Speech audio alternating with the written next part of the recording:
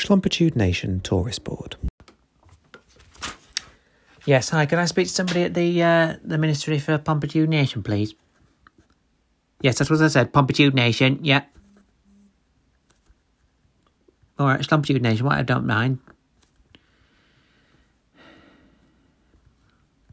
Yes, hello. My name is Jimmy Niglin. I'm phoning up to understand what is going on with my garden. I'm absolutely fed up with it. Yeah, well, let me give you more information, yeah. The grass is green, fine, don't mind that. That's what I built it for. I've got a fence around it. You never guess what? Fence blow down in the wind at the weekend.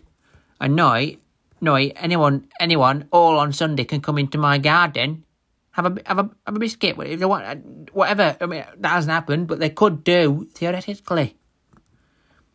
Yeah. What do you mean? Of course you can do something about it. You can put up a fence, can't you? Aren't you the Ministry of Pompitude Nation?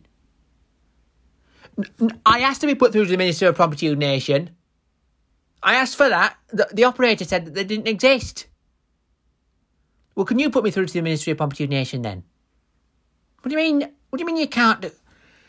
Joe, I'm not cross with you. I'm not cross with you at all. I think you're doing a fine job.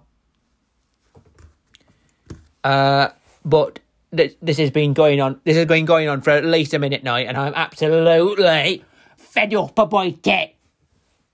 Right, I'm not cross with you. I didn't say I was cross with you, did I? I said I wasn't cross with you. I'm very explicit in saying I was not cross with you. I'm cross with the system. So, what I want you to do, I'm asking very politely, then, is to put me through to the Ministry of Pompitude Nation. Right? Okay. Yeah, no problem. I'll hang up and phone you back. Thank you.